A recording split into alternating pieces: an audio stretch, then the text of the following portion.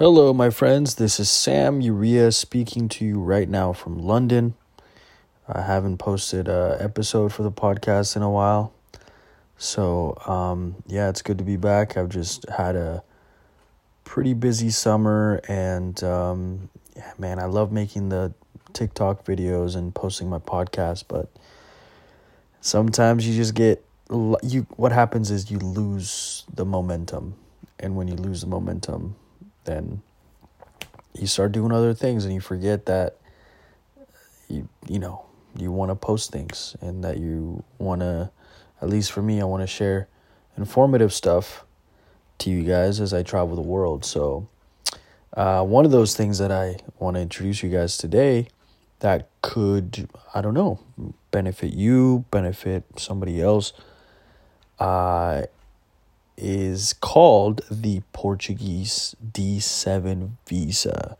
So just to give you a little bit of background, I was invited to stay with about 20 individuals. It was a friend who set up this digital nomad camp in Lisbon, the capital of Portugal.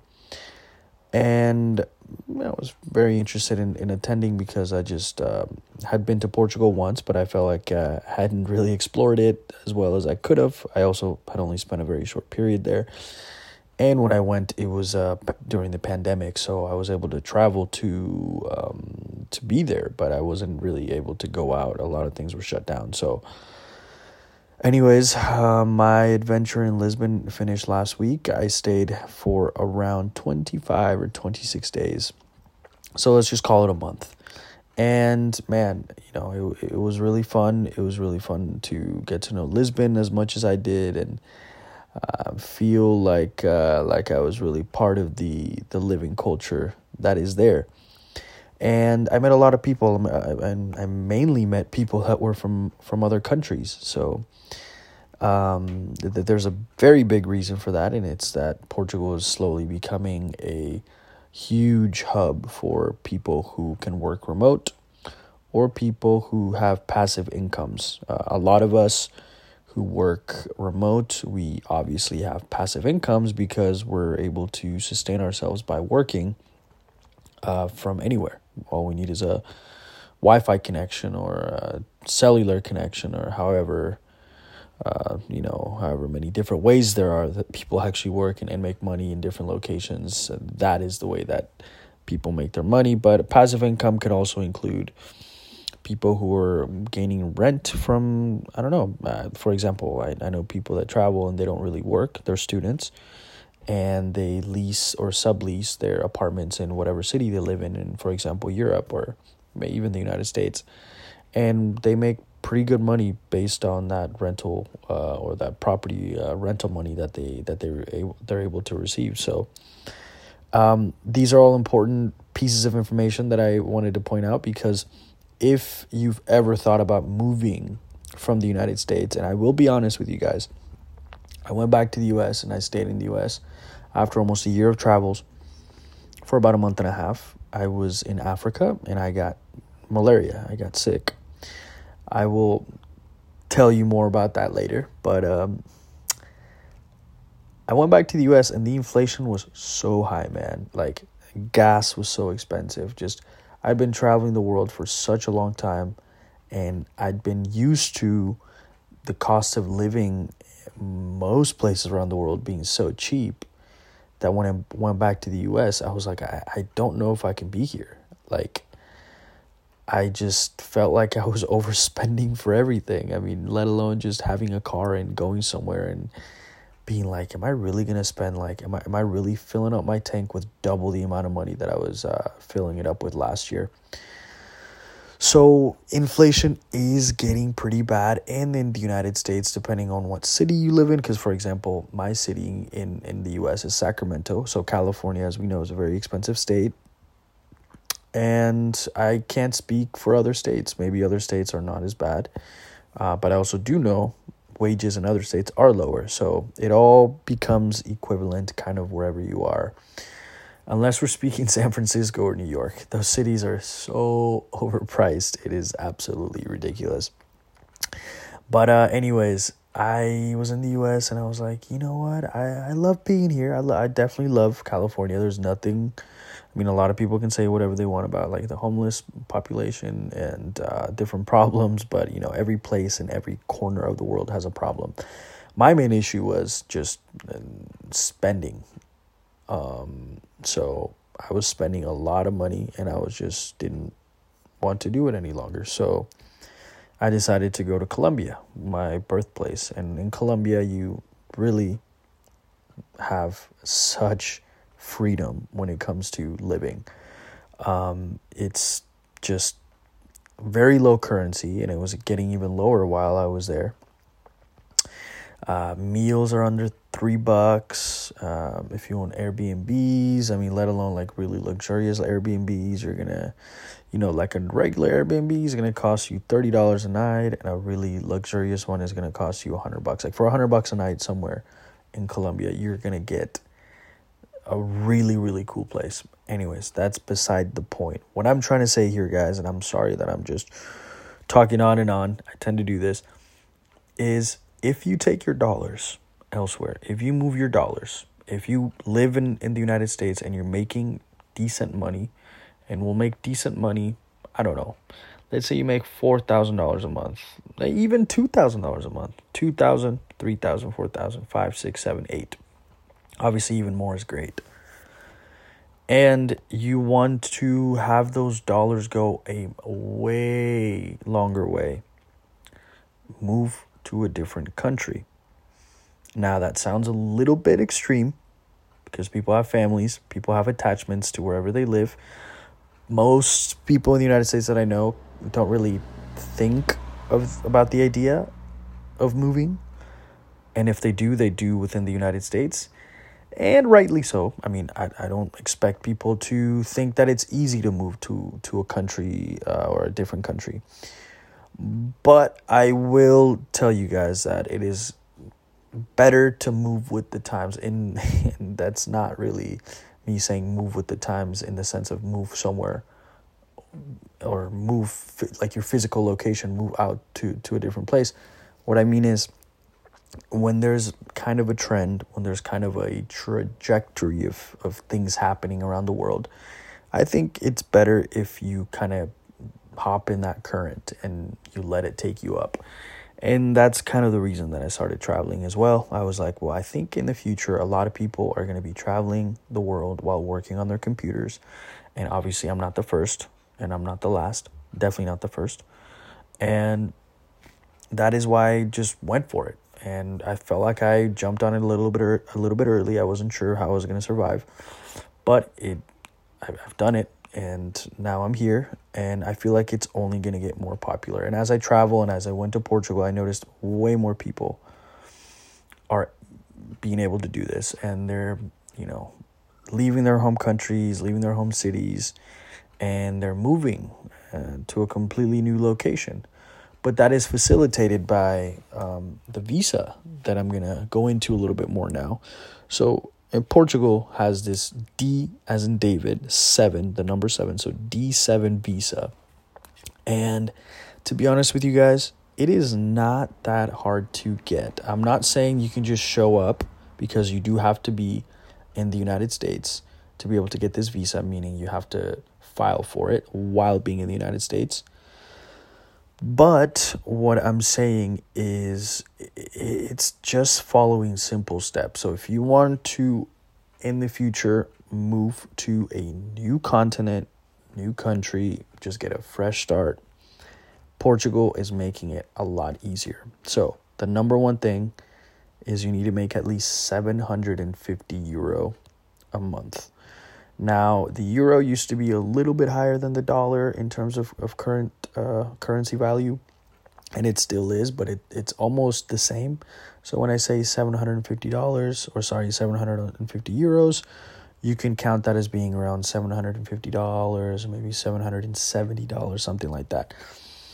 Which we know that in the United States, rent anywhere is at least $1,000, unless you're staying in like an individual room or you have some sort of very beneficial agreement with something or someone.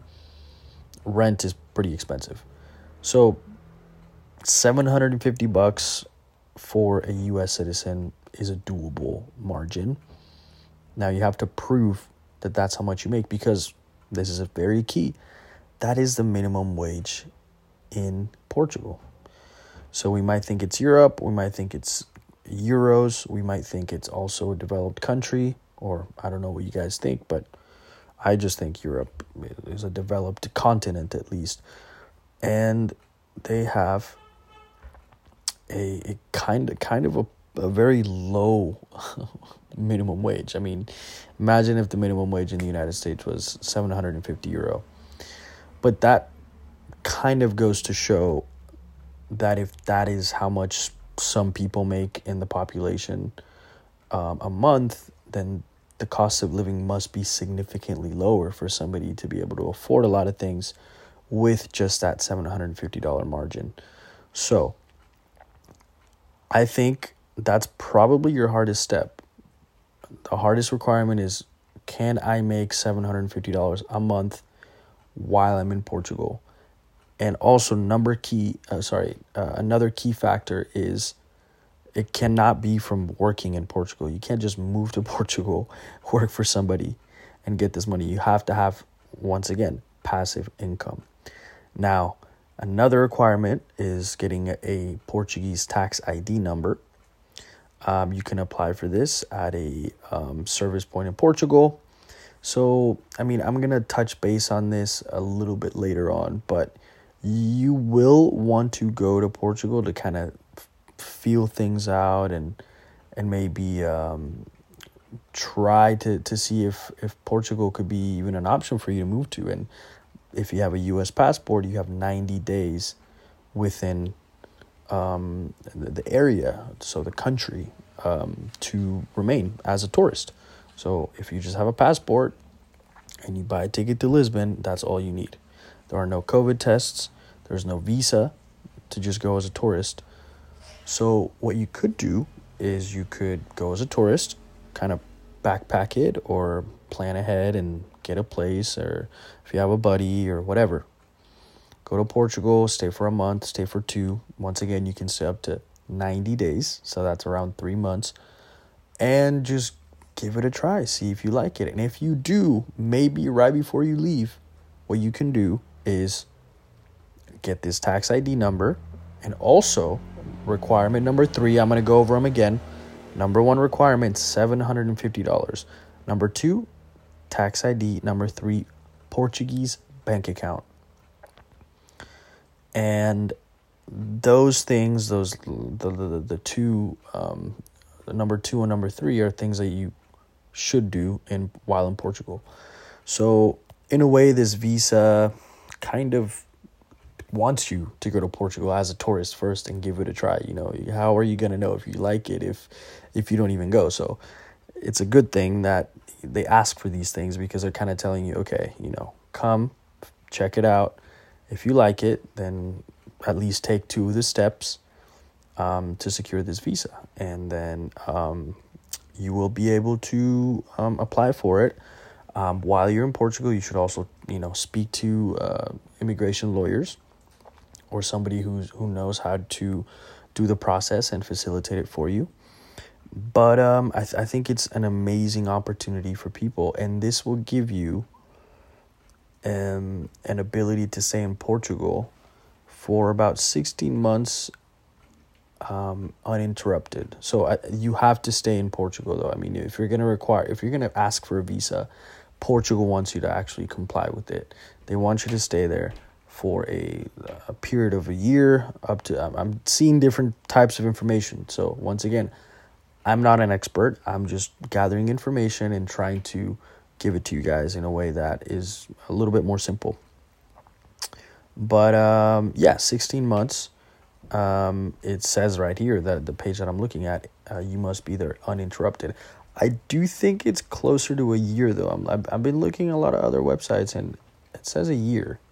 So that's something that maybe needs a little bit more confirmation, more clarification. So, yeah, man, I think the visa is great. Just to kind of go over the benefits of being in Portugal. I mean, it's sunny weather most of the year. I think the winter does get a little bit chilly, but it's nothing compared to the rest of Europe. And if you're there for spring, if you're there for summer and fall, you're going to get a lot of clear skies. You're going to have an opportunity to visit the Algarve region of the country, which are amazing oceanic views, rock formations, beach town, just overall positive, cool vibes. You're going to get to meet a lot of people from different parts of the world who are all applying for this visa. And I'm actually going to have one of my friends who I met there, who's from Turkey, come on the podcast and tell us more about this.